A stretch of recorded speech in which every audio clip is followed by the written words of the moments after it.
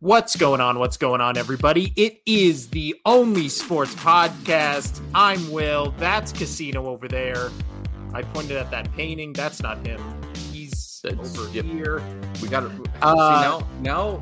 See if I'm where you were originally. Where now I'm trying to point this way because you're this way on my screen, but you're this way. So I get why you're having issues with that. That's fair.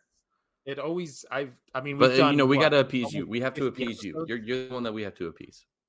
Yeah, and we've almost done 50 episodes. I should really learn the number of show it is before we record the podcast so I can say episode number whatever it is, but this is episode number 44, so we are lucky fours. 6 away from episode 50, Casino. Big show. Fun fact. 4 is my favorite. 4 is my favorite and lucky number.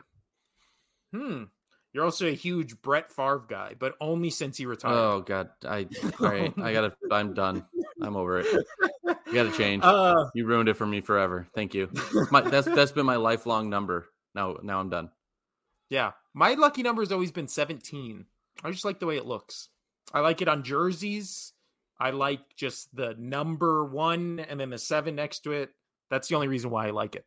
Also, like number 4 5. because I like 4 because everybody's like, 3 is the number 1, 2, 3, like 3 amigos, and I'm like, nah. What about 4, man? What about 4?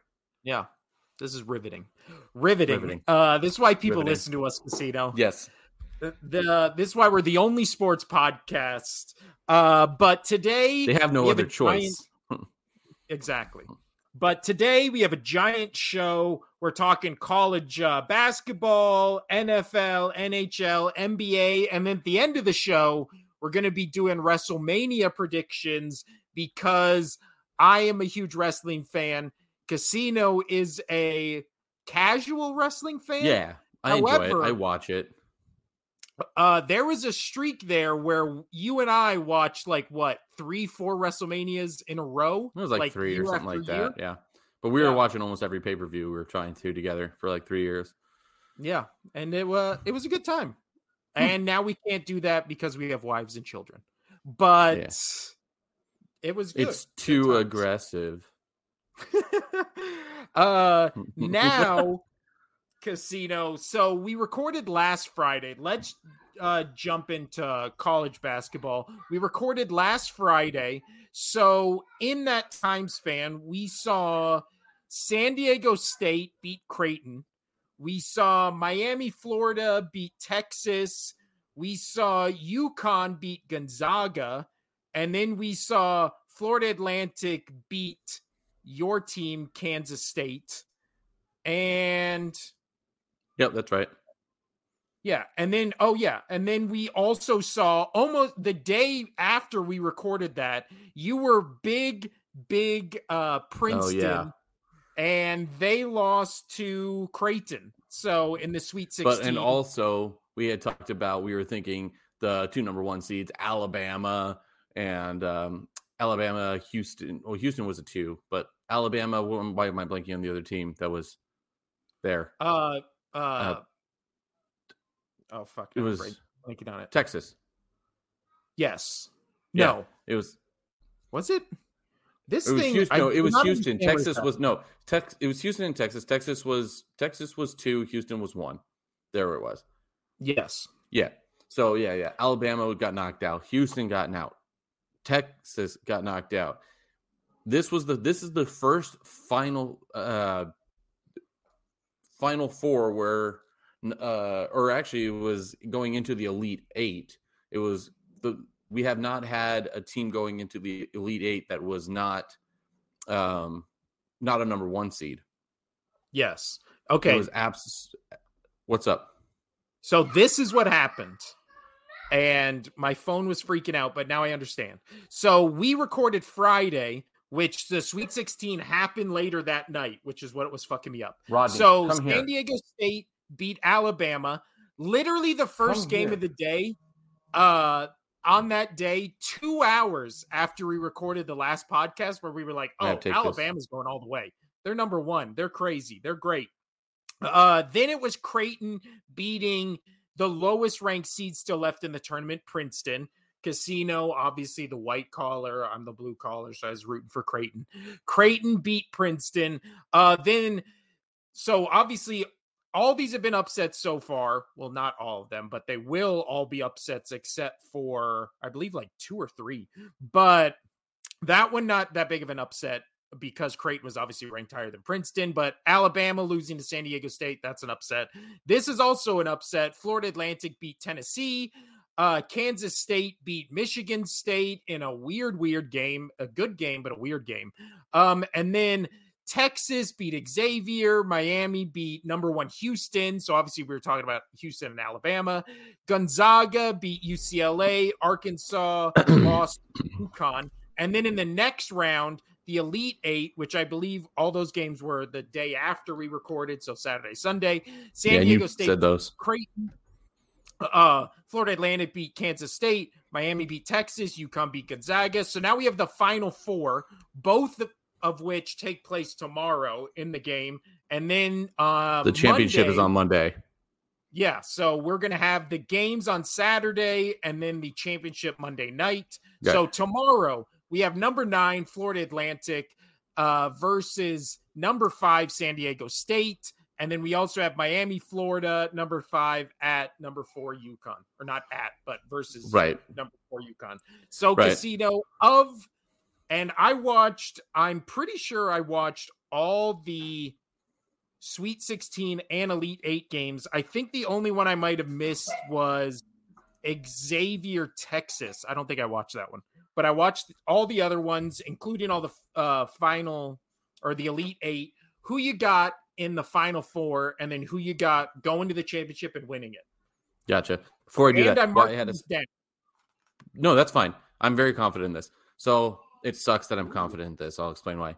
But what I had to step aside there. I was actually answering the phone call for the Jumpy Bounce House for my kid's birthday party tomorrow that you guys are still coming to, correct? Later, after soccer? Yes, I believe so. Yeah, after soccer. Perfect. So, I had to confirm the Bounce House. Can't wait. I'm excited for that. Anyway. Wait to wrestle you shirtless in that Bounce House tomorrow. I can't wait. Well, it gets there. I mean, I can't. Dude, the kids are all going to be passed out and napping at that point. We'll wrestle shirtless. That's all good. Yeah. So tomorrow at 3:10, you have the SDSU versus FAU. This is going to be the matchup that I'm going to want to watch the most. SDSU, they've been playing the absolute best defense by any team this entire March Madness. And going into it, they were already a top 5 defense the entire season. They were just unstoppable. I went to the UNLV SDSU game, and I got to watch it firsthand. Their defense is insane. They're tall, they're big, and not just their rebounding game is on point. They're very structured in how they trap players and how they get under the rim and get in front. Sorry, that was the dog going crazy. Grandma came back home with food for her. Anyway, so SDSU is looking real good. FAU, though, they've been the surprise of the tournament, obviously. They're rocking a 9 seed, second time in the tournament ever. Last time was 93, and they've made it all the way to the Final 4. It's outstanding what they've done, but normally the Cinderella teams like Princeton, for instance, they stop at the 16. They luckily, sometimes they'll get to the Elite 8. Got tongue-tied there. And then they kind of fall apart from there. But I don't think this is the case with FAU. I don't think this is just another Cinderella thing where they're just riding the wave where you had like Loyola Chicago, however you say that. The one where they had sister or whatever, the old lady. La Jolla, Chicago. And they had that amazing run, and everybody was really hyped up on that. Sorry. All hyped up on that.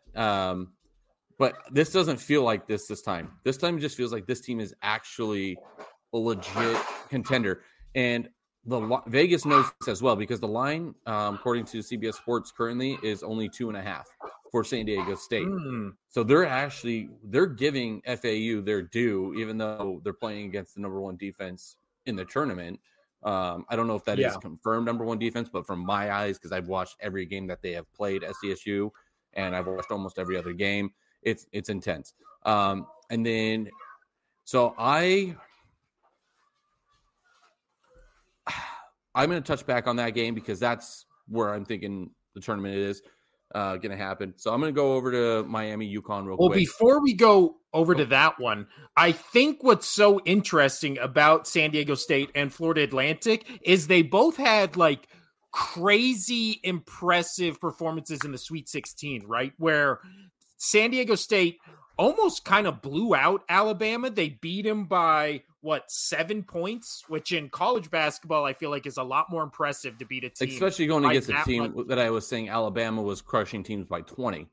Yeah. The first two games. I think, the game before Alabama, blew out Maryland by almost 30 points. So that's impressive to beat a team like that where the other team has that much momentum. And obviously they've Alabama, that is, kind of went past the whole shooting thing with one of their players. So they were really at their peak for them to beat it, or for them to get beat by San Diego State. But then you also have Florida Atlantic, where in the Sweet 16, they almost beat Tennessee by the same amount that San Diego State beat Alabama. But then both these teams in the Elite Eight only won by 1 point and then 3 point in the Florida Atlantic game. So it's weird how they're kind of both having the same kind of tournament experience, which is beating teams coming in with a lot of momentum, teams that have blown out their previous opponents the round before, and then they, get blown out themselves by teams that, you and I both liked San Diego State, but we were like, no way in hell they beat Alabama, and then they kind of blow them out. Same with we'll talk about it, but same with how I feel about Florida. But when it comes to Florida Atlantic, San Diego State Casino, who are you picking to go to the championship? I should have started with Miami and Connecticut, but I started with, so I really want FAU to go. I think this game is going to be closer than people think. I don't think SDSU is going to blow them out. I think FAU has been playing a strong defensive game as well. I'm really curious to see how this goes. Sadly, I don't want SDSU to win the whole thing because I don't want them to say they have a national tournament as UNLV does as well. But I would like to see the 9 seed make it to the finals and then win it. At least if they can make it to the finals and knock out SDSU, I think it'd be great.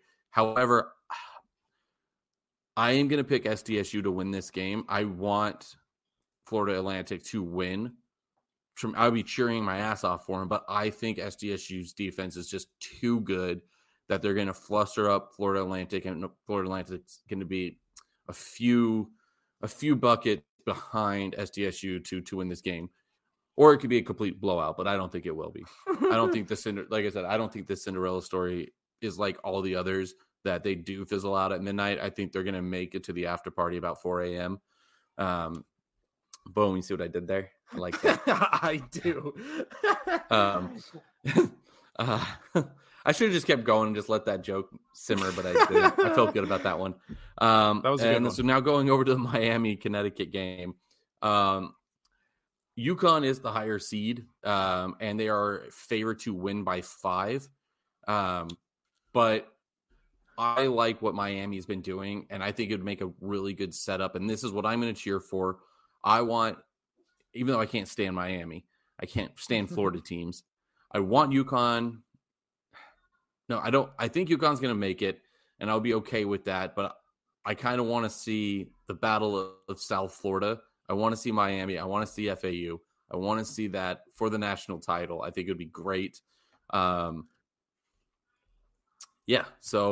I'm going to roll with SDSU is going to win. Miami's going to win. But in reality, what I would think would be cool to see would be FAU Miami. But I would feel more confident, or I would enjoy UConn winning a national title over Miami personally. But I like the women's UConn team. I loved watching UConn versus Tennessee growing up with those two legendary coaches in the women's college women's basketball, which pretty much every pro comes from one of those two teams throughout the last 20 years. So it'd be cool to, plus Huskies. I like dogs. That's what I got there. And that's the type of analysis you're going to get only on the Only Sports podcast. I'm doing like what our wives would do. Oh, I'm going to pick that team because I like the colors or I like the mascot. So just to be clear, you're picking San Diego State and Miami. In Miami. Yes, I am.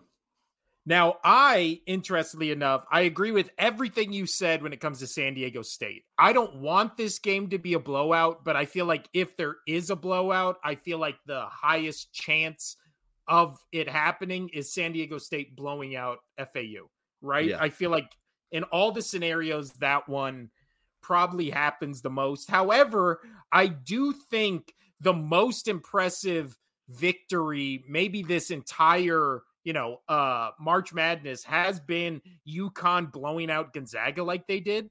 Because, I mean, going into halftime, that game was 39-32 UConn, right? Coming out of halftime, UConn outscored Gonzaga just in the second quarter, 43-22.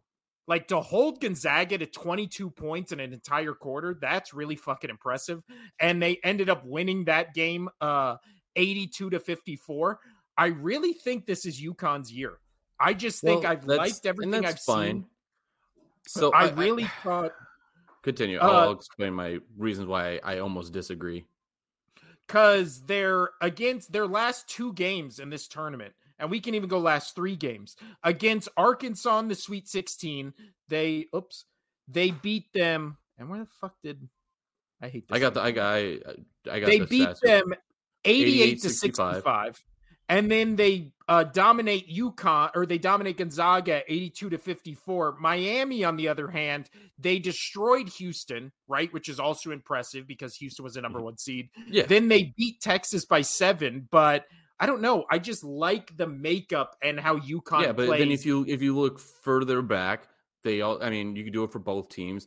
Miami did beat Indiana 85-69. 69. It's that kind of show, folks. And then but then UConn also beat St. Mary's 70-55. So like both teams are doing pretty good. You take out. I see what you're saying about Miami's last game against Texas, 88-81, but they took down their last 3 games has been against a 4 seed, 1 seed, and a 2 seed. Miami. Yeah. And one of those was a blowout. I mean, and then the Huskies, I mean, they're not too bad, but there were a 3, an 8, and a 5. Like I'm splitting hairs here a little bit, but you and I both talked about how we thought either it was going to be Alabama or Houston, and if not, Texas was right there. We were doing the cliche 1, 2 seeds. Well, Miami took care of 2 of those teams for us. That's why I really think that there's an overhype on that UConn game versus Gonzaga, and everybody's just tunnel visioned on that one game. It sounded like you are a little bit too, that one game, but I've liked how Miami's gone against two of the top, I would say 5 teams that were expected to win the entire thing, and they went up against 2 of them and held poise against them. I mean, the last one was a bit of a battle, but against Texas, they only won it by 7, and a lot of that came down towards the end, free throws, this and that, like clock management time, like how it happens. But they didn't. That's where a lot of teams break against other good teams. So that's why I'm going with Miami on this. I like them. I like their pick better. I can see what you're saying. I did like that UConn Gonzaga game. That was fun. And that was a blowout. That was almost 30 points, which is insanity, I don't necessarily, but still.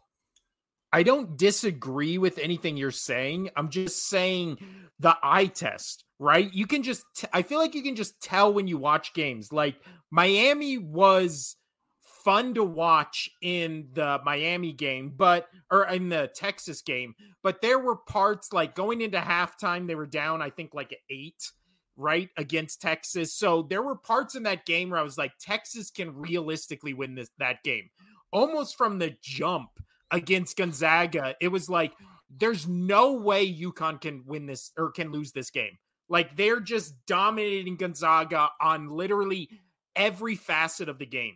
So I felt like the Texas-Miami game is closer than the score indicates, and almost the UConn-Gonzaga game is farther away than the score indicates. Like, that second quarter was just, I mean, yeah, that was one of the most impressive quarters of basketball I've watched in this March Madness. Like, what just UConn just completely dismantled Gonzaga, and you could see like they kept cutting to fans of Gonzaga in the stands, and you could tell they were just like, what the fuck is going on? Like, this, we don't lose games like this with this like team makeup. So yeah, I mean, we will see what happens tomorrow. But when it gets to Monday, Casino, your matchup is San Diego State and Miami. Who do you think pulls out of that to be the 2023 college basketball champion? I think Miami. I just like that. I don't want it. Honestly, I can see in either any of these 4 teams winning, but I've liked what Miami's done against tough teams, even though the defense of SDSU scares the living hell out of me if I was a team.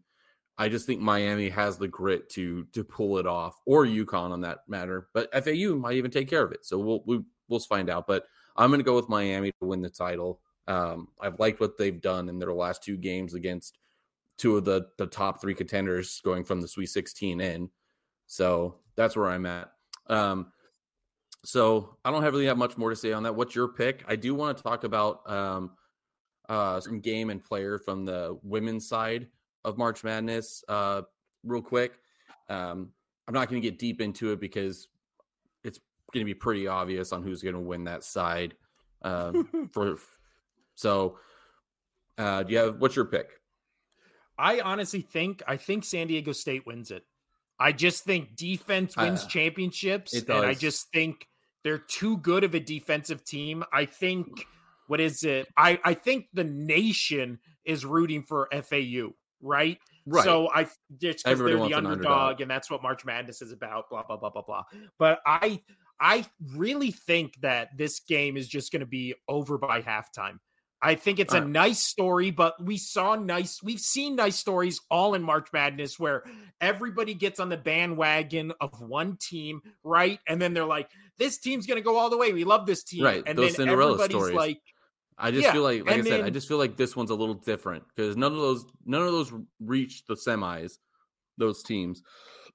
I just feel like FAU's felt a little different because they're not going crazy. I get your point, but I don't know. I fingers crossed for them. Even if they do lose, if they don't get blown out, I still think it's obviously it's already a very successful tournament for them, being the second time they've ever been there and made it to the Final Four. So yeah. Well, especially with Cinderella teams, you always want a good game. And then if they lose in the end, like barely, it makes the story better. If they get blown out, the story's still good, but it's not as good as like they were this close, this close. But I think people get too infatuated with the underdog when we've seen sports. Everybody roots for the underdog, but everybody remembers like the dynasties and the great teams. And I don't think San Diego State, especially in college basketball, which is, I really feel like, and this can be a discussion maybe we can have on the next podcast when we're talking about college basketball as a whole. But I really do think maybe the golden age of college basketball in terms of, like the Duke dynasty and like different teams like that, where you have multiple years of just these great, organizations going back to back to back to back, whatever. I really think that's dead I think we're finally seeing, you're right, with college basketball where the best players, I mean, we're talking about Wembanyama in the NBA playoffs. He's a overseas player playing in, I believe, the G League. Like, all these great basketball players don't even fuck around with college anymore. They just go overseas, or they just go straight from high school to the pros. Well, no, they can't do that anymore. But yeah, with their 1 year, they're just like, I'll go play in this random fucking league, and thanks to YouTube, everybody will still know who I am, and I'll get fucking paid. And not why just do I want to go to school? Right. Not just that, though, but it's made it very easy for players to transfer from team to team with that transfer portal thing that's out there. Nobody commits to a school full time. So, yeah. And also now that, players can get paid.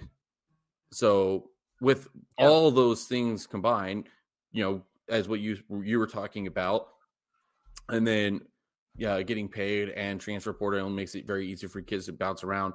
I don't see another 7-year dynasty, 10-year dynasty kind of thing happening with the team. Well, also this year, if you weren't a Duke or North Carolina fan, did you give a single fuck about Duke and North Carolina playing this year? I don't even think I remember that game being on TV. It's because people weren't really interested in Duke this year because they kept losing in the regular season or having really tough games because they don't have Coach K. It shows you how much that guy was an absolute legend when it comes to coaching, is because they essentially still had, they're still Duke. They still have great players. They had a good run here in the NCAA tournament, but with Coach K not being there, nobody really cared to watch it because he was an icon.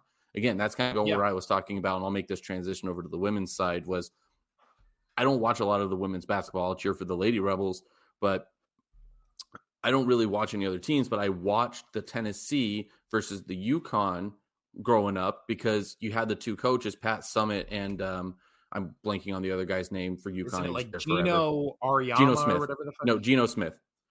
That's Gino Smith, Seattle Seahawks quarterback. No, Gino. Yeah. Oh, gosh, whatever his name is. Anyway, yes. So the UConn coach and the Tennessee coach, Pat Summitt, who passed away a while back. But watching those two coaches, Auriemma. There you go. So watching those two coaches go against it, that was fun because the coaching was good because those teams were 1 and 2 the entire time. So now jumping over to there. So that's my take. Did you write down who you picked? You said SDSU, right? Yes. Sweet. So now jumping over. Recap, you have SDSU and Miami, with Miami taking it in the championship. I have SDU and UConn with San Diego State taking it in the championship. Over to the women's. That's a good mix up. So I'm not really going to go hard into the teams playing which teams, because South Carolina, they're undefeated. They're looking amazing, absolutely amazing. The only team that I could see upset them comes from the Iowa University with Caitlin Clark, who is the best player coming out of the college ball for the ladies this year. So did you see that she had the first 40-point triple-double in tournament history the other day? 41 points, 10 rebounds, and 12 assists. I watched a good portion of that game. We had it on while I was at work. She was not missing buckets. There was this one inbound pass where she made the three. She took a stride that was probably like a long jumper stride because she's so tall that some people were like, oh, that's traveling. I'm like, no, she 2 steps with a pivot, and then she made a fadeaway 3. She just looked amazing. And at the end of the game, after they won this game, 97-83, like over Louisville, she just walks up in front of her stands, in front of her bench, and just like puts her arms out and just smiles. Not like, yeah, let me hear it. Woohoo, hear it up for me. She was just like, I'm a living goddess, and 100% insanity. So this is the first time the Hawkeyes have been since 93 to the Final Four. So kudos to them. I think they're the only team, because of Caitlin, that could stop South Carolina's undefeated record going into it and possibly stopping them from winning the tournament. But I still have South Carolina winning. It would be awesome to see Caitlin Clark win that and come out on top with Iowa. Would be awesome. But yeah, I had to talk about that because that was one of the most beastly performances. I mean, we talked about the K-State guy with setting the record with 19 assists with 20 points and 5 steals and how good the game that was. This rivals it. If not, it was better. Next up, NFL Casino. So apparently, and this is the most shocking part of this story, right? And we're talking about the Lamar Jackson contract situation. The craziest part about this is not that he requested a trade. The craziest part about this is he requested a trade on March 2nd, and nobody found out about it until, a week ago? So March 24th. So almost a month it took for reporters. I don't know how they found out about it. Maybe it was reported to them. Maybe it was leaked. I don't know. But Lamar Jackson apparently requested a trade from the Baltimore Ravens on March 2nd. So now basically the Ravens have come out and been like, we don't want to trade him. And John Harbaugh came out and was like, he's my quarterback. I love him, blah, blah, blah. Lamar Jackson has basically been like, for not just since March 2nd, for the entire season, halfway through the season, last season, he's been on this for a couple years. I feel like this was all culminating to this moment. Lamar Jackson, he wants a trade. He clearly does not want to play with the Ravens Casino. So where do you think he ends up? Given obviously cap and need and what they can trade for him. And how about that fun story where it was coming out, the rapper dude saying, what was his name? Mills? Meek Mills. Meek Mills. Yeah, Meek Mills was saying that, Lamar Jackson. I'm so used to you just ranting about your team, so I went with Jalen Hurts. Yeah. Now your team's on the spotlight. Right. And so Lamar Jackson wanting to play, saying that Lamar Jackson wants to play for Bill Belichick and play for the Patriots. Please, God, no. No, I don't want this. You even said that might be a thing, and I really hope that does not work out. Why do you not want? So Robert right Kraft, now, Lamar Jackson or Mac Jones? Mac Jones or Zappy. I'm not going to take fucking this. Insane. I don't want to take this, dude. Well, okay. Would I like if money wasn't an option? If money wasn't an option, if stock and trades wasn't an option, it was just like, oh, you have this quarterback on your team right now versus these two other quarterbacks. Who would you take? I would take Lamar Jackson all day over Zappy, over Mac Jones. But that's not where the case is. He wants so much money. I don't want him to cripple the Patriots organization for 5 years. I do not want that to happen. So just in a quarterback and a performance standpoint, who would I rather have of those three? Lamar Jackson just shut up all day, all day, 100%. Yeah. But I don't want him on the Patriots because he's wanting the world, and we can't give him the world. We don't have the money. And so, well, you got to give all that money to other tight ends. So all your cap. I hate you so much. Just all your cap needs to be allocated to tight ends. So what are we doing here? You win in this league with tight ends, not quarterbacks. Everybody knows that. Okay, well, so we already have the money in the tight ends. So we can't go back on that. The money's already there. If we had that money, would I take Lamar Jackson over two tight ends all day, every day? But we don't have that option right now. Okay, we're paying the tight ends. Stop jabbing me with that. You keep doing that. But anyway, so apparently, Kraft has a connection with. It's with Mills, right? Is who he was saying that he had the connection with, right? Because yes, they were saying that Meek Mills was texting Robert Kraft like, "Hey, he wants to play for you," and Kraft was asked about that, and Kraft was like, "No." He kind of contradicted himself when he was basically saying, "Oh yeah, that would be cool, whatnot," but he's like, "That's Bill's decision," like something like that. It was like, "That's Bill's decision."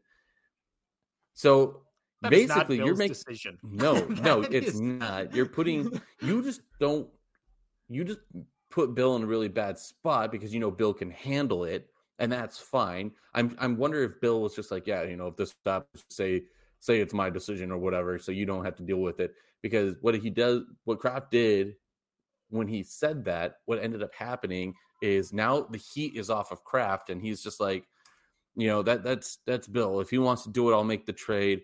I will sign the checkbook if that's what Bill thinks is best for the team. But that's kind of how it's always been with Bill and Kraft. So I think there's some truth to that. I think there's a little bit of truth to he wants Lamar Jackson really bad, and he was trying to put the heat on Belichick for signing him or not signing him. I think Kraft was basically saying, yeah, I'll sign it. I want to make that money, or I want to make that trade. I will spend the money. I will throw the gamble on our team for that. So we'll see. I really hope he doesn't come to the Patriots. But Belichick came out and he was basically saying that, they're not going to do things the normal way, what they've done. They're not afraid. Again, I'm paraphrasing here, and I don't have the exact quotes on me. I read it throughout the week that they're not against doing different things and changing, pretty much is kind of what he was getting at. And sticking to the past is kind of what he was saying. So maybe they will try to figure out how to make it work, but we can't afford to pay him $40 million a year guaranteed. That's just not going to happen. That just can't. Well, you can't. That's the thing. Is the thing that I feel like So go back to your original question real quick. Go back to your original question. I think the Colts are kind of looking at him. I think that would be an interesting take. I can see that interesting take for him going to the Colts. I'm just glad every team connected to Lamar Jackson is in the AFC, because there's also always, when it's like paying a player way too much, it's always you don't think Atlanta? You don't think Atlanta would go for it? I think Atlanta would probably be maybe one of the best fits for him, right? Because they have Kyle Pitts, they have Calvin Ridley coming back, after he was DraftKings suspended or whatever the fuck he was betting on. But they got Cordell Patterson. I really do feel like Atlanta, like if you put a Kyle Pitts, Cordell Patterson, Lamar Jackson all on the same team, that has the potential to be a top 5 offense in the league. Like you basically have what the San Francisco 49ers try to be, but they can't be like fully what they want to be because they don't have a mobile quarterback, right? So you put Lamar Jackson, who with Jalen Hurts is probably the 2 best, running quarterbacks in the NFL. And then he also I don't know. Fields is getting there. Oh, that's true. Fields. But, he's in that short list of players who have that capability to light you up for 300 passing yards and 300 rushing yards if he's given the opportunity. But I really do think of the 3 teams that have been discussed, I agree with you. I think the Colts, especially because they seem like they have the money, they seem like they have the draft capital, and the crazy owner who seems crazy enough to pay for Lamar Jackson his asking price, which basically Lamar Jackson has come out and said, I don't give a flying fuck what the terms are. I just want more guaranteed money than Deshaun Watson, which, again, it's his right to say that, because at this point and for the past couple of seasons, he's been a much better quarterback than Deshaun Watson. But again, every single person besides the person who signed the Deshaun Watson contract knew the Deshaun Watson contract was fucking insane, right? Like every owner, every agent, Deshaun Watson and his agent, I'm sure after the deal was done, called up each other and were like, that was our first offer. I can't believe they fucking signed us for that much. Like that was our starting point and we were expecting to go down. And then the Browns were like, yeah, we'll take that price. And then they had to just been like, holy fuck, how the fuck did we get this schedule or this contract? But again, Lamar Jackson, I'm not worried about him being worth the money. Like you look at his winning percentage and what the Baltimore Ravens are with him and without him. That's all you need to see, right? He wins like 75% of the games he starts. It's fucking crazy. And the Baltimore Ravens, it's not like they've always been a great organization, but it's not like when they don't have him, it's just like same team, like no difference whatsoever. Like we saw the offensive juggernaut they are with him, and the team that can barely score 14 points when he's not there. And again, it's not like they have crazy weapons without him. They have nothing. And I do think Joy Taylor, who we're both a fan of, got a bunch of shit. I'm so sad that she's not on Colin's show anymore. I really am. I don't like the new guy. He's annoying as hell. Yeah. And Joy's just the best. And I don't watch her. I don't even know what show she's on now, but I don't watch her show now. But I did see that she made some headlines where she said if Lamar Jackson leaves the Ravens become the worst team in the AFC. Or I don't know if she said AFC or NFL, but one of those two. And I kind of agree with her, because let's say Lamar Jackson leaves, they get draft picks.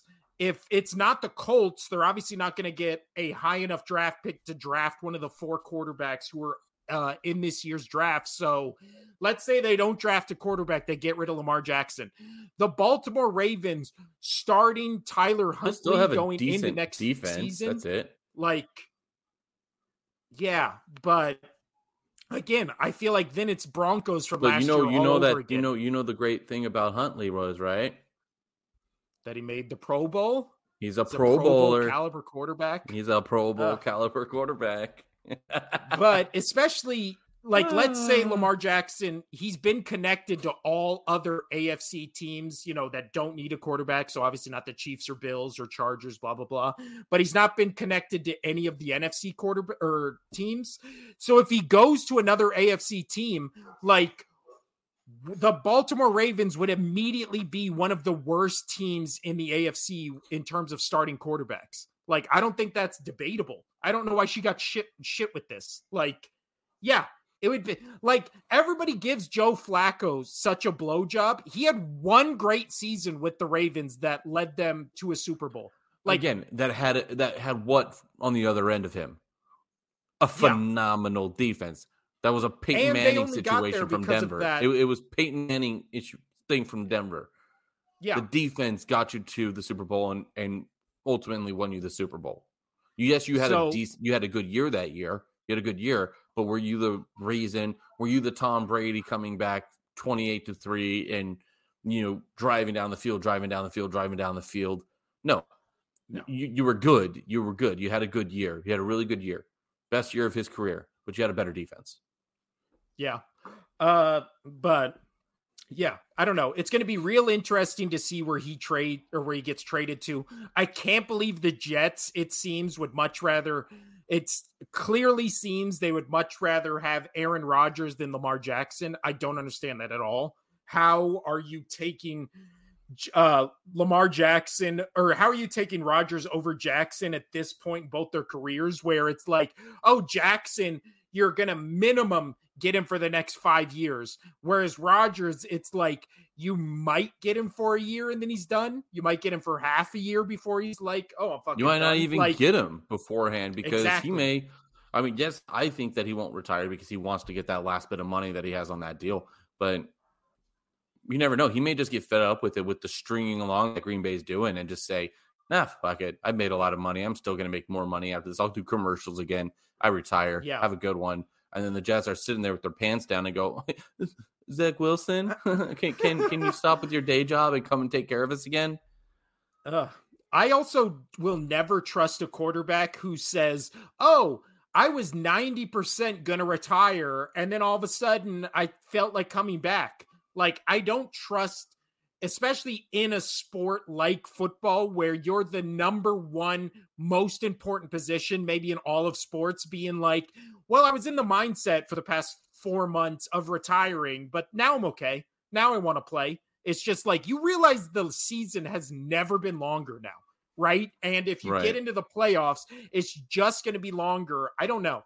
Aaron Rodgers, we don't have to talk about because nothing's changed on that. But we do, however, have to talk about where the NFL owners get together teams propose rule changes. A cool, quick rule change that did happen was NFL owners approved players wearing the number 0 on their jerseys. So I've always thought that's cool.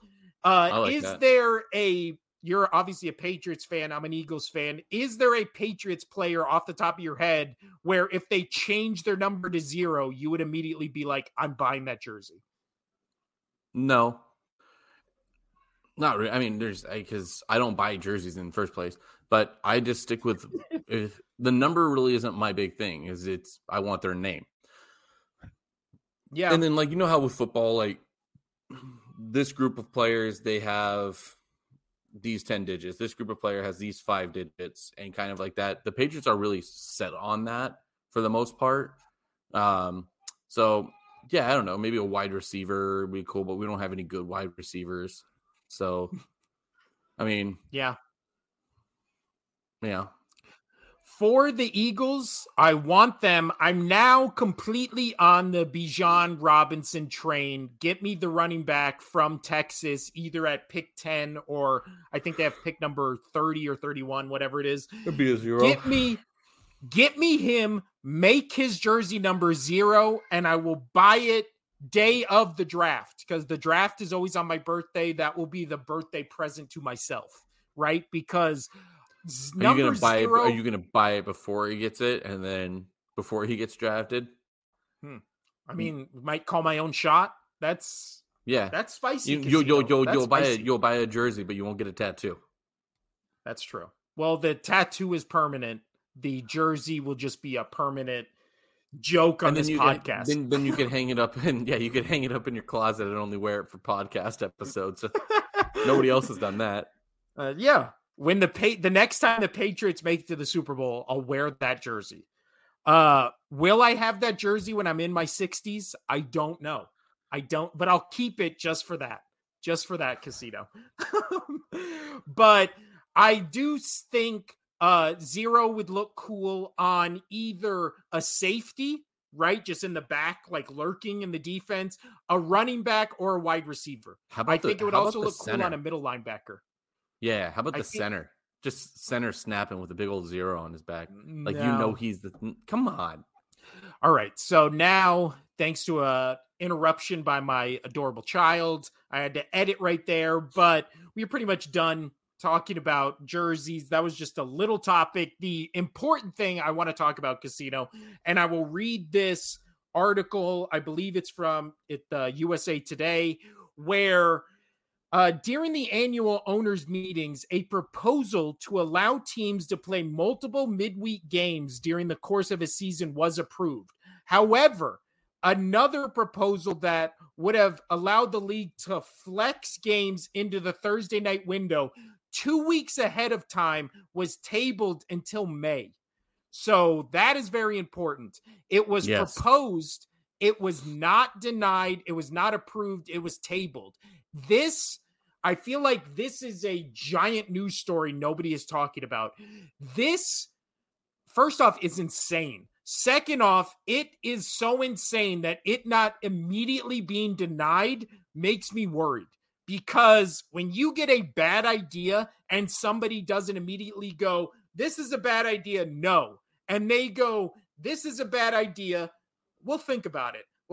That's concerning to me, because that means more than likely this will be approved. And this means, let's say the Eagles and Patriots do play next season, right? Let's say it's in New England, and me and you, we go, we like the Eagles and Patriots. We're going to request time off work. We live in Las Vegas. We're going to buy tickets to the game. We're going to go to the hotel. We're going to blah, blah, blah. All of this we do in August when the schedule gets released, right? Now, by the normal rules, if this was a 1 p.m. game and it got flexed to Sunday night at 5:30, kind of annoying, but who gives a shit? We're already here. It's the same day. It's a couple hours difference, right? Doesn't matter. Who gives a shit? That happened to me this last year. Last season. The Patriots-Raiders game got flexed. Yeah. And again, is it annoying? I went to that one. Yes. Does it change your plans that much? Not really. Now, let's say this coming season, we have all these accommodations set for, let's say they played in November. We have all this shit set up in August. Now, all of a sudden, they play end of October, end of November. All of a sudden, midway through November, it gets announced, oh, the game that's in 2 weeks has not only been moved from Sunday to Thursday, but it's now no longer a 10 a.m. game. It's a Thursday 5:15 game. On the East Coast, it'd be an 8:15 game. So not only is it moved 4 days, it's completely changed from a morning game to a night game. Like, I don't care how rich you are. I don't care how much money you have or anything like that. This is going to fuck the fans over so fucking much. I can't even put into words how fucking bad of an idea this is. Well, like, you know why they're doing it? Because they don't give a shit about the fans. You know this. They never give a shit about the fans. It's about the TV, right? It's about what's going to get you more views on TV, get you more money. I mean, yes, because regardless if they say they move it and fans have to figure it out, you know what? People are still going to go. Like, whether they have to sell their tickets and people buy them on, off of third party or whatever, the stadium's going to be filled. So they're going to do whatever they want to at least get the TV views up. And that's the shitty thing, because that's what's going to happen. Well, also, the main reason why this is... Go for it. The main reason why this is happening is because almost every single Thursday night game last year was shit, right? Like, I think there was one, like, marquee matchup, and the other ones were, like, I think when it got to this matchup, it was, like, the Eagles were 11-1, and they were playing the 1-11 Texans on Thursday night primetime, and it was the only game, and it's, like... but also they didn't get the best. I mean, it was also on Prime, so people had trouble getting to that.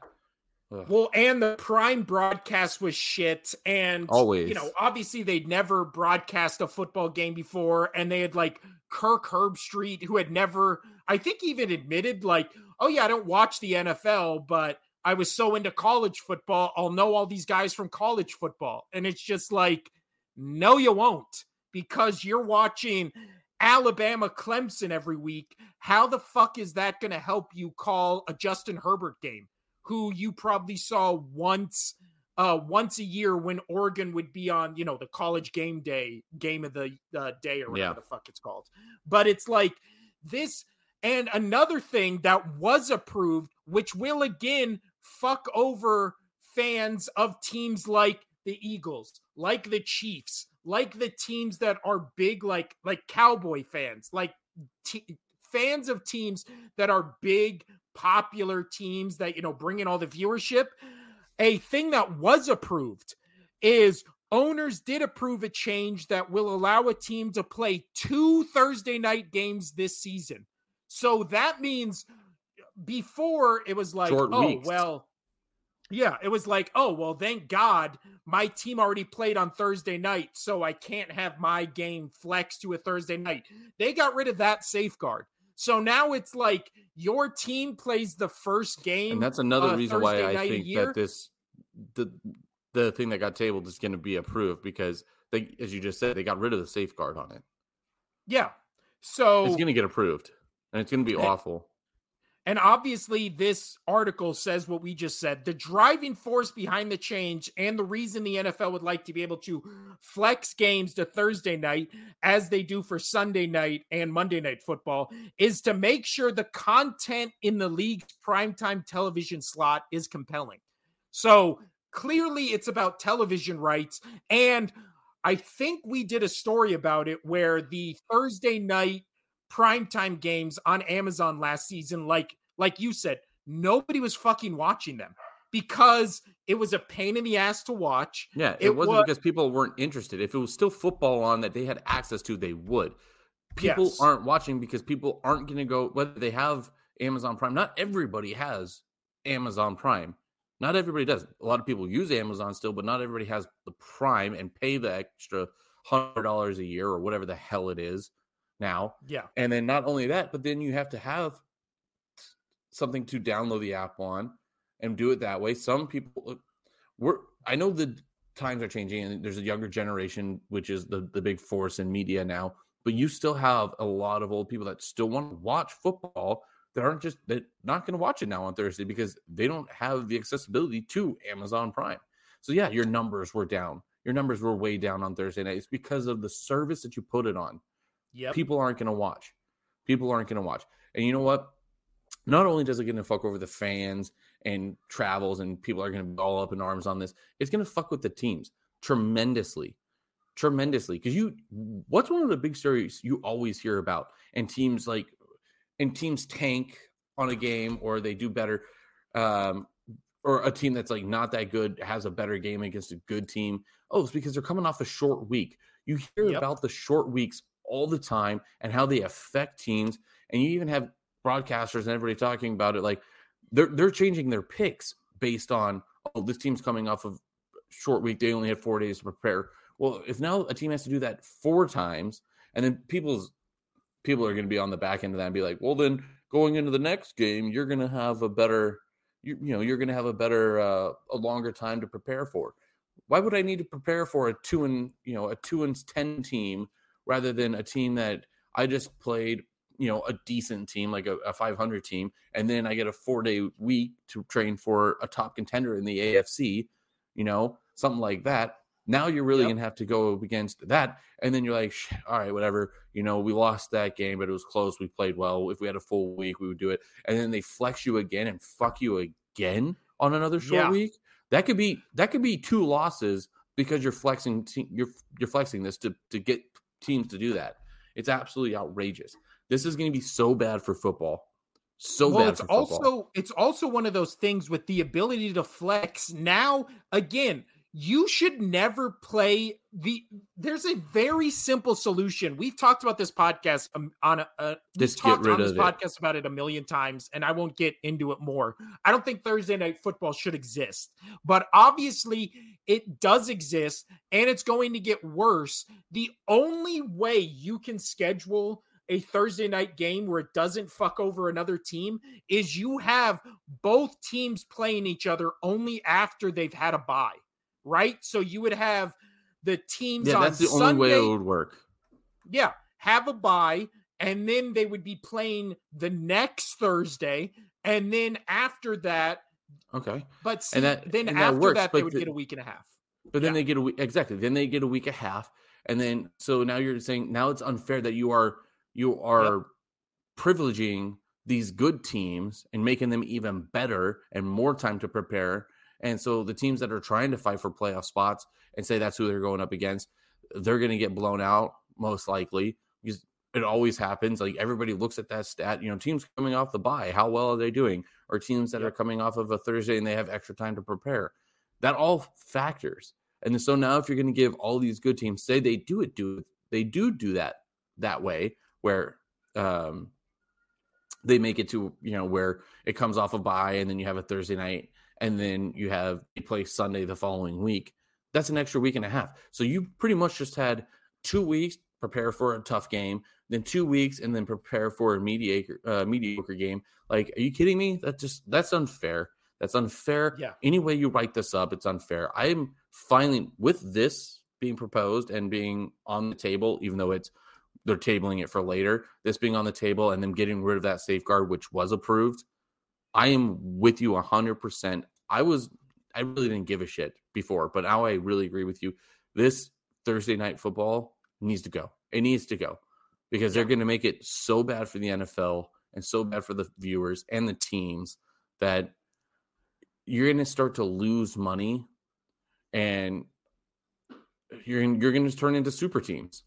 They're going to adjust it to where the caps are going to work, and you're going to get super teams.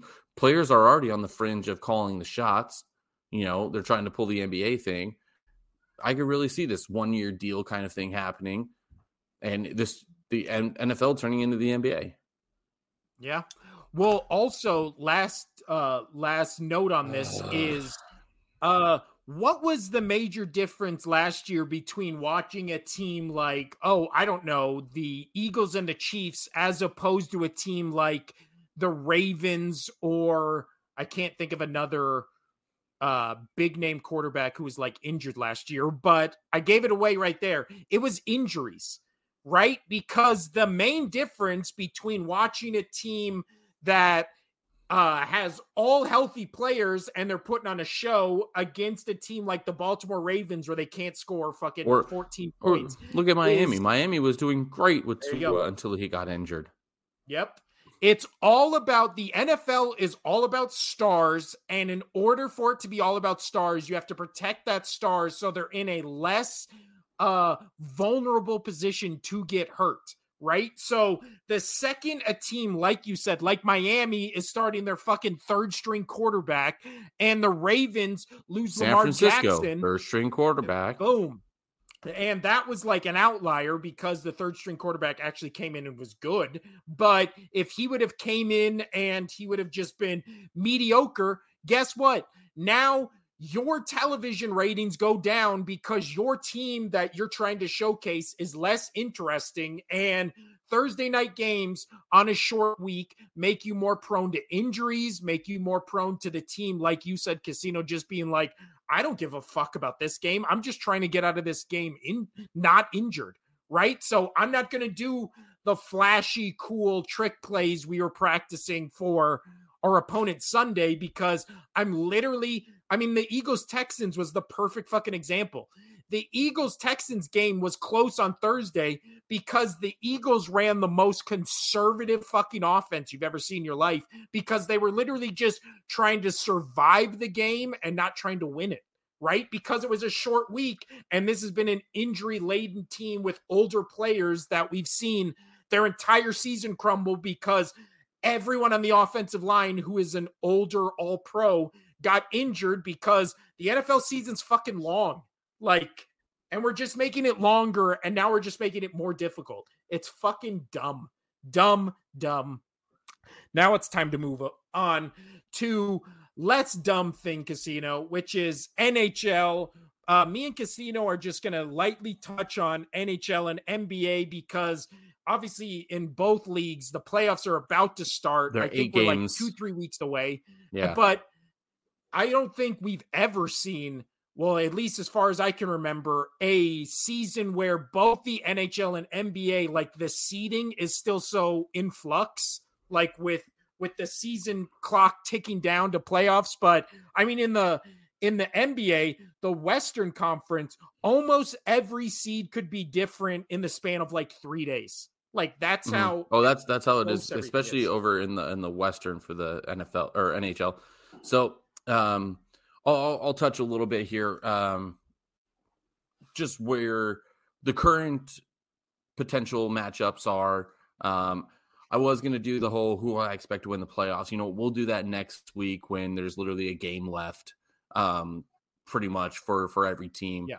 Playoffs start April 17th for the NHL.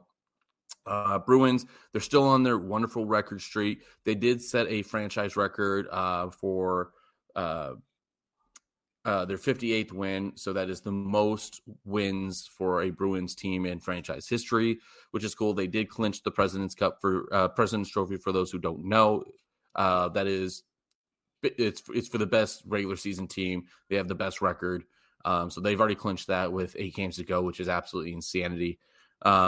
So we did talk about they have 121 points now. The record is 120 or 132 points for a total season. They do have 7 games left, so they have a possible 14 points that they could get. So they have 3 points to tie, 2 points to win the whole record to give. So essentially, they can lose 3 overtime games. They can lose 1 overtime game and 1 regulation game. But that's all they got. So that's kind of where they're at with that. They got 3 points. So essentially they can lose up to 3 games. But I did look at their schedule. They really only have 2 tough teams left on their docket, which is the Maple Leafs and the Devils, who sit currently both second in their divisions in the Atlantic and the Metropolitan. So there's your two possible losses. Their last 10, they've been 8-2, so they still have a really good shot of going 6-2 or 6-1-1 or 7-0-3 or no 5-0-3 or whatever it is. 5-0-3 for the remainder. So they have still a really good shot to win it, going off of their track record with how many games they lose and how many games they win. They still have a shot of that. So kudos to them. So not too much going on in difference. We know who's going to be outside of the last wild card spot for the Atlantic and the Metropolitan. The East is set. The Bruins, Maple Leafs, Lightning, they are 11 points. Lightning is 11 points over Panthers. So you have those three. They're in the playoffs. Lightning hasn't officially clinched, but a playoff spot because there's teams that are close, but they would have to tank heavily and all the teams would have to win. But Bruins, Maple Leafs, Lightning, they're going to be your top three most likely for the Atlantic. Metropolitan, same thing. Hurricanes, Devils are over 100 points. Rangers are at 98, and they're 11 points over the Islanders. So you have those three going. Now, this is where the three teams that it could be for the two wildcard spots. You have the Panthers sitting at 83 points. Senators, they have 79. I'm not going to really put them into this conversation, but Panthers at 83. Islanders are pretty set at 87. They should be able to hold on to that first wildcard spot, or at least one if they started to tank. And then the Penguins are at 84. So it feels like the Panthers and the Penguins are going to be duking it out for that final wildcard spot. Most likely that's where it's going to be sitting. But as you were saying, it's kind of tough to go into saying this is what the seeding is going to be going in, because like just the Metropolitan, the top two teams, you have the Hurricanes and the Devils, and they're 103 points, 102 points. They're right there. The Atlantic is pretty much going to be it, but that's a single night with 8 games. Like that is Devils win, Hurricanes lose, boom, it jumps. So don't know where that's going to go. So that's kind of what's going on over there. Moving over to the Western Conference, this one is this one's even tighter, and this is going to be for all the positions are tight. Like in the Central, we'll start off there. The Wild, Stars, and Avalanche. The Stars and Avs are tied at 94 points, but Avs are 9 points above the Jets. So again, those top three in every division have pretty much solidified, as we've talked about multiple times already. Yep. Sorry, just move that over. It froze on me. So they're doing good there, but the Stars and Avs are tied at 94 points. The Wild are only 3 points above them. So those positions can fluctuate very easily. The Pacific, you have the Golden Knights at 99, the Oilers at 97, and the Kings at 96. And so, again, 3 games bouncing around like that. Anything can happen with 8 games to go, roughly for 7 to 6 games to go for each team. We've passed the 8-game mark. So seeding's like crazy there. And then you have the wild card spots. Kraken are pretty much set up kind of the same thing where the Islanders are. They've got 90 points. They're most likely going to be a lock up that wild card 1 unless something crazy drastic happens.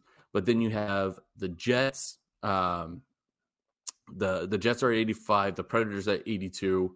And the Flames are at 83. So then you have those 3 teams duking it out for that last final spot. My kid is crying. I'm going to finish this up while you start NBA, and then I'll go get her.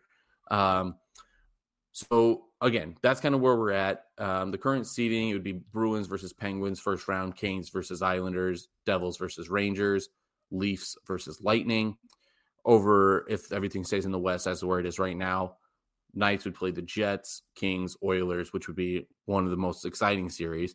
Wild, Kraken, Stars, and Avs, which I like all the matchups better in the West because they've been so close compared to the Eastern teams. So my pick obviously still is the Bruins to win the whole thing. They just look too good. However, and then all the other teams are going to beat the hell out of each other in the East, but the Bruins are still above everybody else. not because they're our team. I did have, if the Knights can make to the Stanley Cup Finals, I did have them have the best shot to beat the Bruins. Granted, the Bruins get there.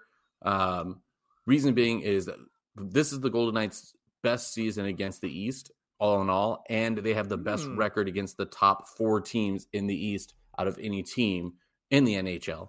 And I really like their match. I really like their chances in a.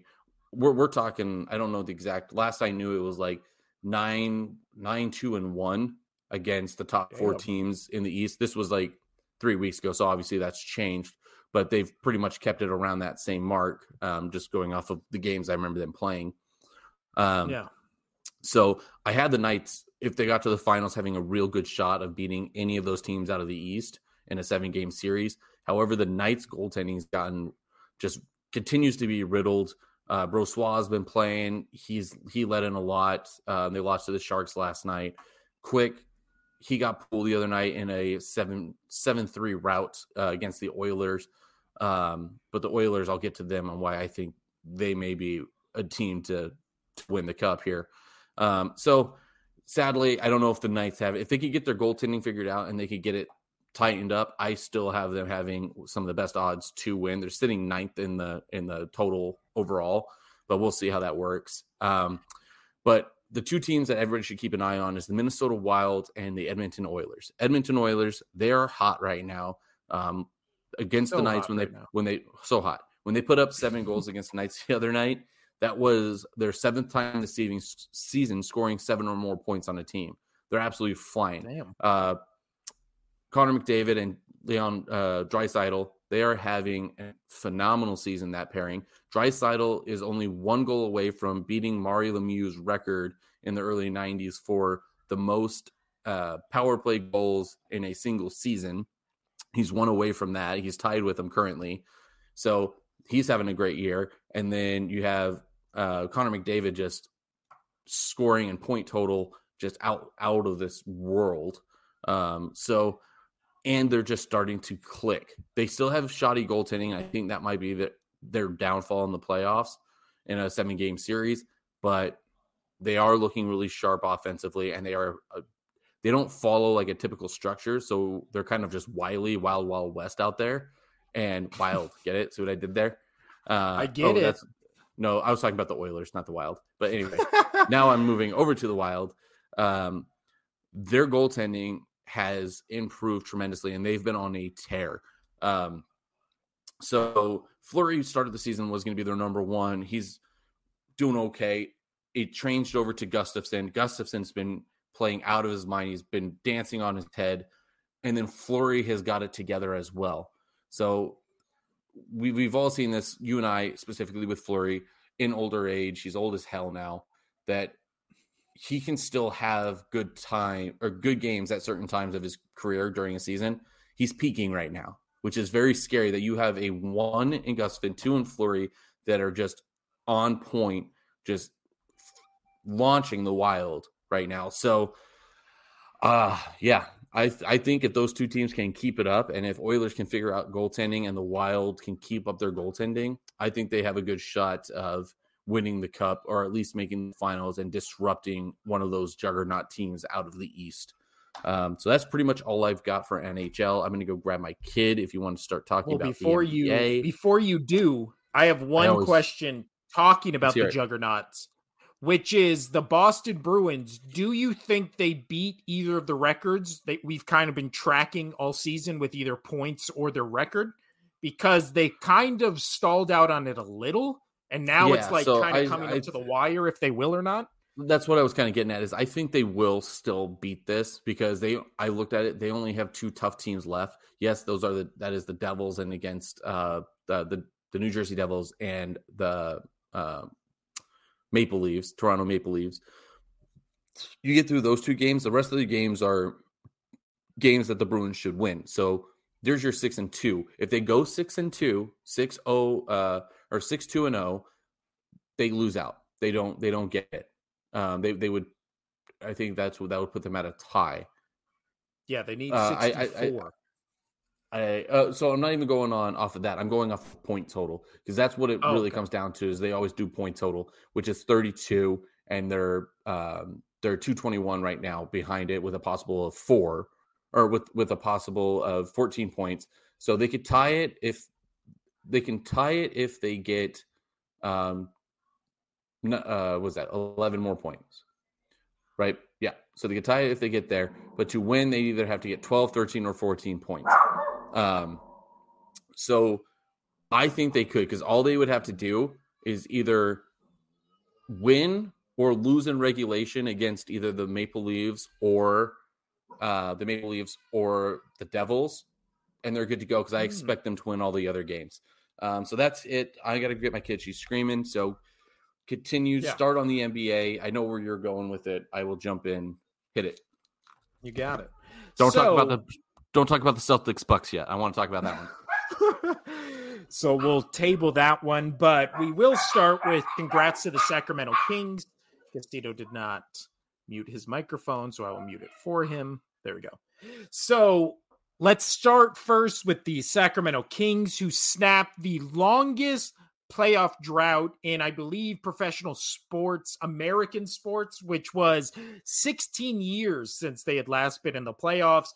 Obviously, they have clinched as the number 3 seed at 46-30, going 6-4 in their last 10 games. De'Aaron Fox is just, taking that team to new heights. Only problem is they can't stop anybody. They have one of the worst defenses in the league, which to this point has not mattered because, just in their last couple games, they scored 120, 119, 121, 135. Like, they're scoring, right? Which is how you win games. The only issue is you have to always score more than your opponent, and that's a lot harder to do when you can't stop your opponent. So the second a team gets hot on them, like the Celtics, all of a sudden they lose in a blowout, right? So all of a sudden, against teams where they have to play against kind of the upper echelon, especially in the East, they're getting blown up by the Celtics, blown up by the Bucks. So do I expect the Kings to go far in the playoffs? No. But is the West this year so wide open that they have a shot? Like, yeah, they do. So, however, the teams I don't think had a shot where I was really high on them when the trades happened is the Suns have gone 4-6 in their last 10 games. They are 41-35, fourth in the West. And Kevin Durant looks good, but I don't think he looks good enough where I'm still like, oh, the Suns are clearly going to take it, right? And that was one of those bets where I feel like I would have put money on them. I would have been like, guarantee almost that this team does a deep playoff run. Now I'm not so sure. The Nuggets have been pretty subpar, dare I say, average in their last 10, going 5-5. And when they're on, but when they're off, they look worse than when they're on, if that makes sense. I don't know. Obviously, you have Jokic there, but when it's not him, I don't know. I don't know what this team is, right? This team's good, but this weirdly feels like the Cleveland Cavaliers teams where it was like LeBron, right, has to just be the greatest all-star MVP we've ever seen for them to even have a shot at beating any team. It kind of feels like that with this Nuggets team. Now, the Grizzlies, however, 8-2, I don't think they have enough. They're still 3 games back, so I don't think they will continue this winning streak to overtake the Nuggets, but I do think they are locked in at that number 2 spot because I also don't think the Kings can catch up to them. So I do think in the West, Nuggets, Grizzlies, Kings, I think they're locked in those spots. However, when it gets to 4, 5, 6, 7, 8, 9, 10, those teams are all within a game and a half, 2 games of each other. And you have, I feel like they're the trendy pick now. I was on them early. I feel like I was on them with a bunch of people, and then it's kind of just built momentum, and now it's almost like a foregone conclusion, and that is the number 9 seed Los Angeles Lakers you have Austin Reeves there emerging as a pretty damn good third option on this team that's kind of loaded to begin with, and then obviously they are the opposite. I agree. Yep. I totally agree. They are the opposite of a team like the Kings, where they have an explosive offense like the Kings, but they have a great defense. And like we were talking about in college basketball, a great defense will take you a long ways. And then when your offense is AD peaking at the right time and LeBron James returning from an extended rest period from his injury, like Lakers now have to be top 3 option in the West to make it to the Western Conference Finals, maybe the NBA Finals. Now, Casino, since you are back, we can talk about the 2 main topics. Let's start in the West first, which is turns out Kyrie Irving doesn't work on the Mavericks. Who would have thought? Yeah. And Luka Doncic, I never know if I'm saying his name right, so I'll just say Luka. And Luka, all of a sudden, everybody's reporting when he's on the court or on the bench, has just terrible body language and doesn't look like he's having fun playing basketball anymore. And everybody's trying to be like, that's weird. That seems coincidental that all of a sudden Kyrie Irving gets traded to his team and he looks like he wants to fucking kill himself on the bench.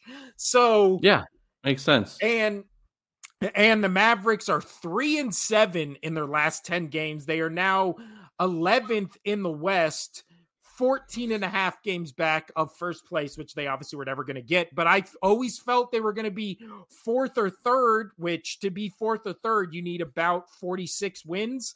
So they are at 37 wins. So almost 10 back of what I thought they would be with Kyrie Irving. But then Kyrie Irving, he's going on Twitter or Instagram or whatever and posting like 100 different fucking memes and links and screenshots to more just weird out there shit. Like it just, I feel like you already had the final straw. This is the final straw. If any team signs Kyrie Irving after this implosion on the Mavericks, like you deserve nothing but like a bad record, bad franchise for signing Kyrie Irving. This 100%. That was a saving grace day when he left Celtics. He's just, yeah, he's a locker room cancer, team cancer. I don't know, but the Mavericks are done. And who knows what the long-term damage of this move is, because right now it's not working. It doesn't look like it can work. So now let's move over to the East, which was Casino's favorite game last night was the Boston Celtics absolutely destroying the Milwaukee Bucks. You use more adjectives. I like that. Yeah, dominating. They beat them 140 to 99 points. Like that is an insane box score when you do consider that 41 points. Antetokounmpo, Giannis, he played this game. He played 25 minutes. I think he obviously would have played more, but this was pretty much a rout from the get-go. Like not even close.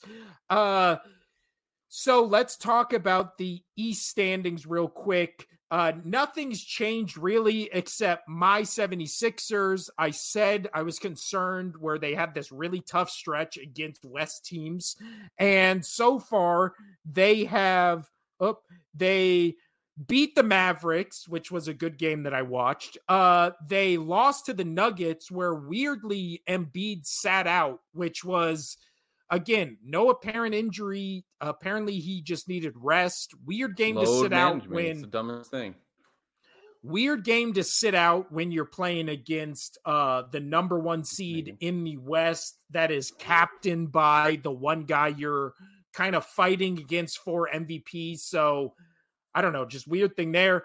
Then the Sixers lost to the Suns, lost to the Warriors, and then split with the Bulls. I'm sorry. So far against West teams, they're 1-3. So great momentum going into the playoffs, but hopefully they rack off some easy wins here. They have 4.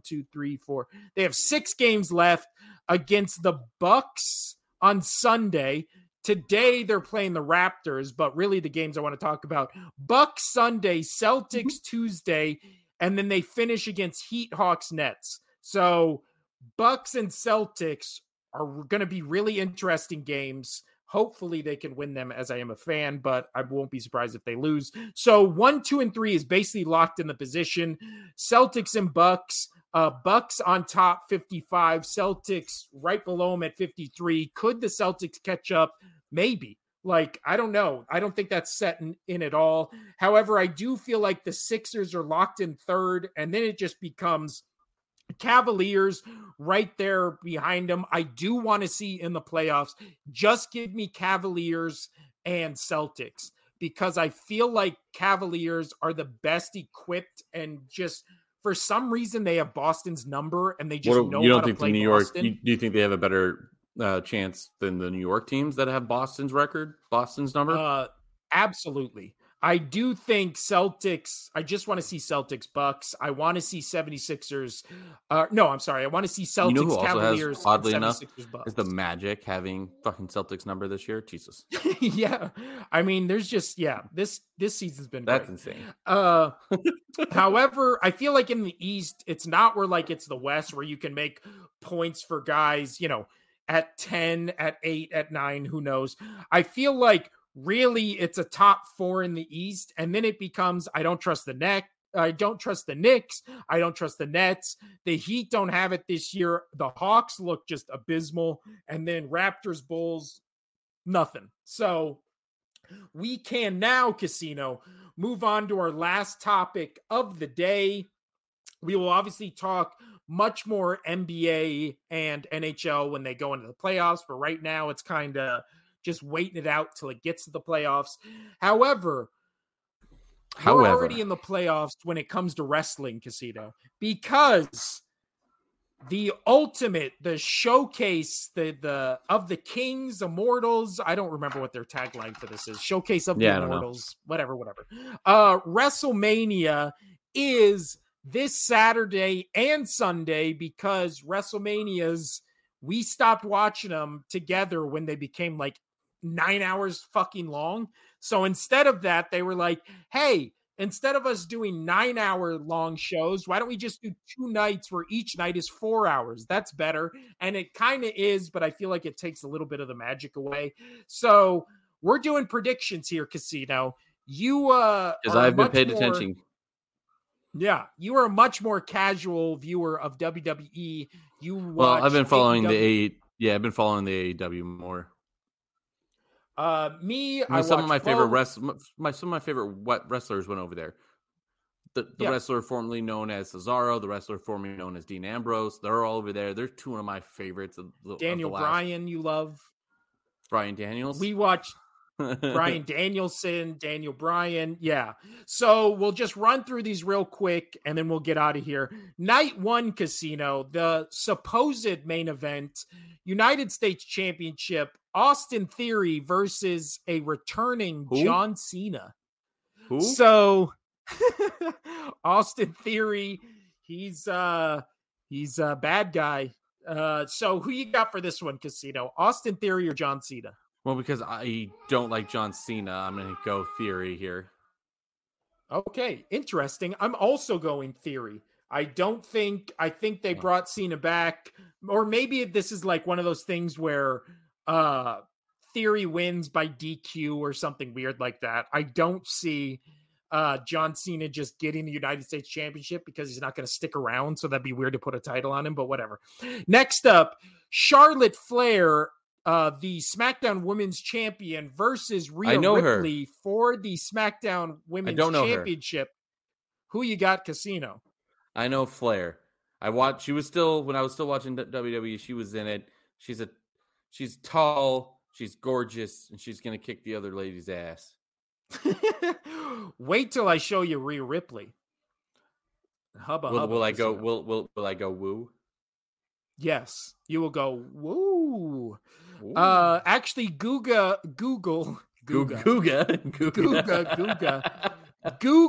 Rhea Ripley now. You're going Goo Goo Gaga. That's what it is. How do you spell her name? Rhea Ripley. Next up, we have Becky Lynch, the Man, Lita, and Trish Stratus versus Damage Control, who is Bayley, Dakota Kai, and Io Sky. I'm into. eh, eh. So Casino, who you got? Lynch, Whoa. Lita, and Trish Stratus, or Damage Control?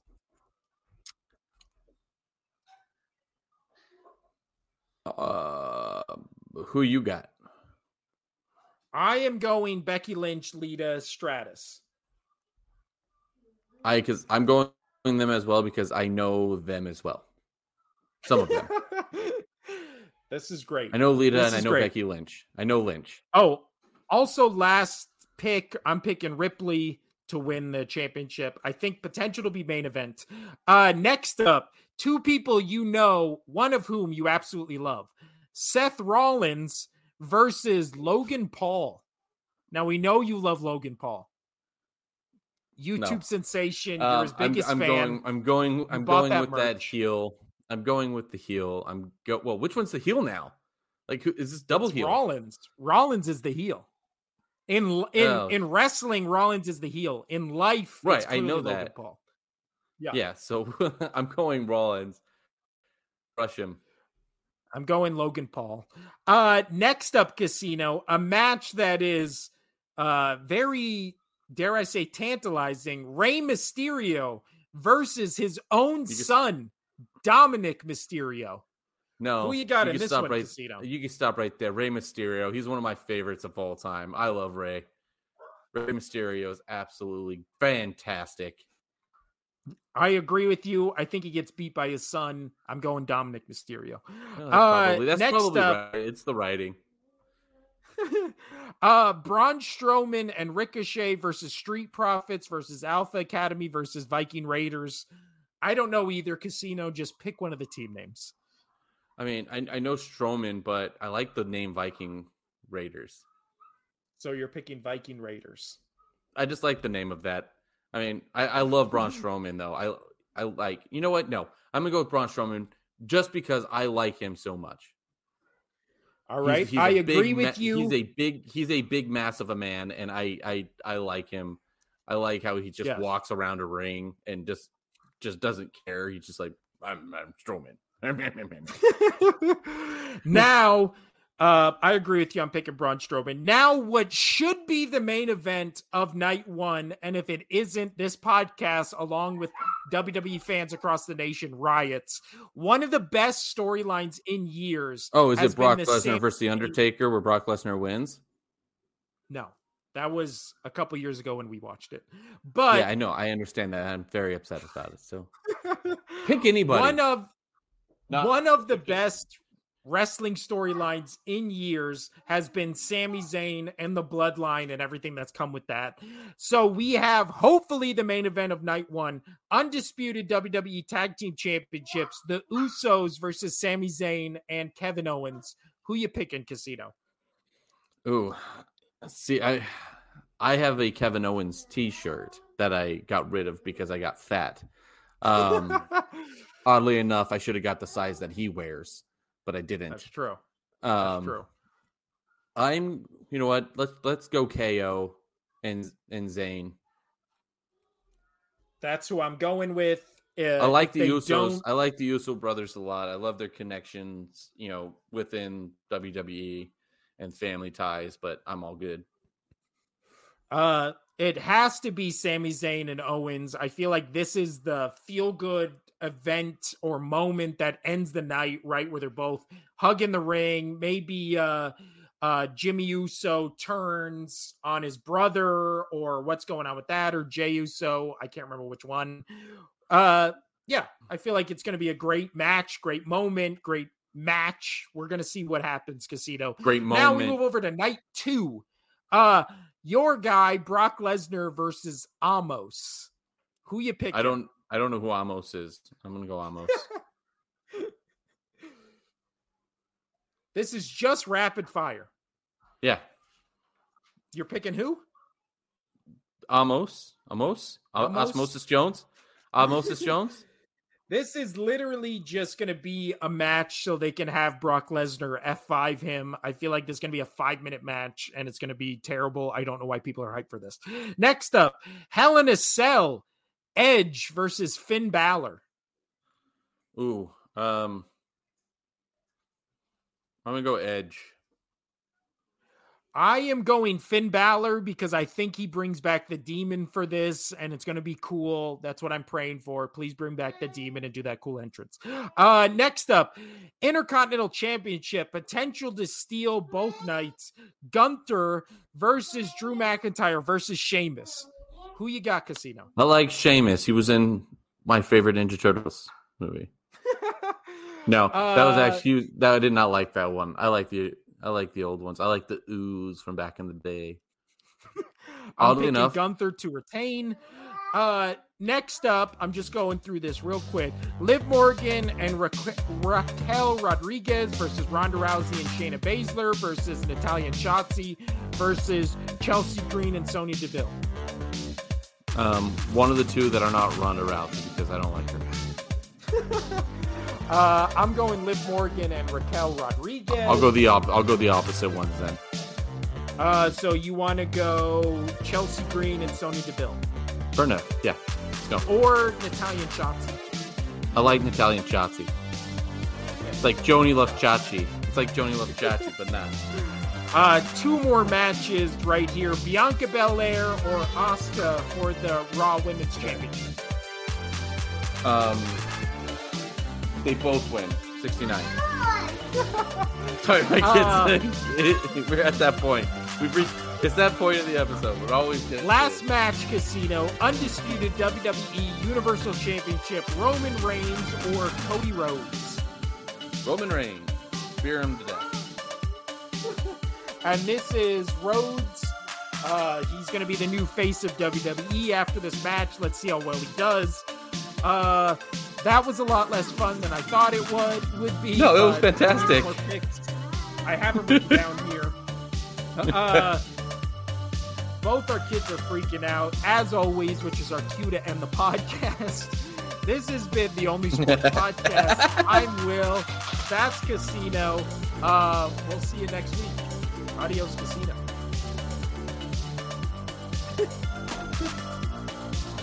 Shirt we got to dress. Get a new shirt, Casino. Maybe one with 0. I love this one.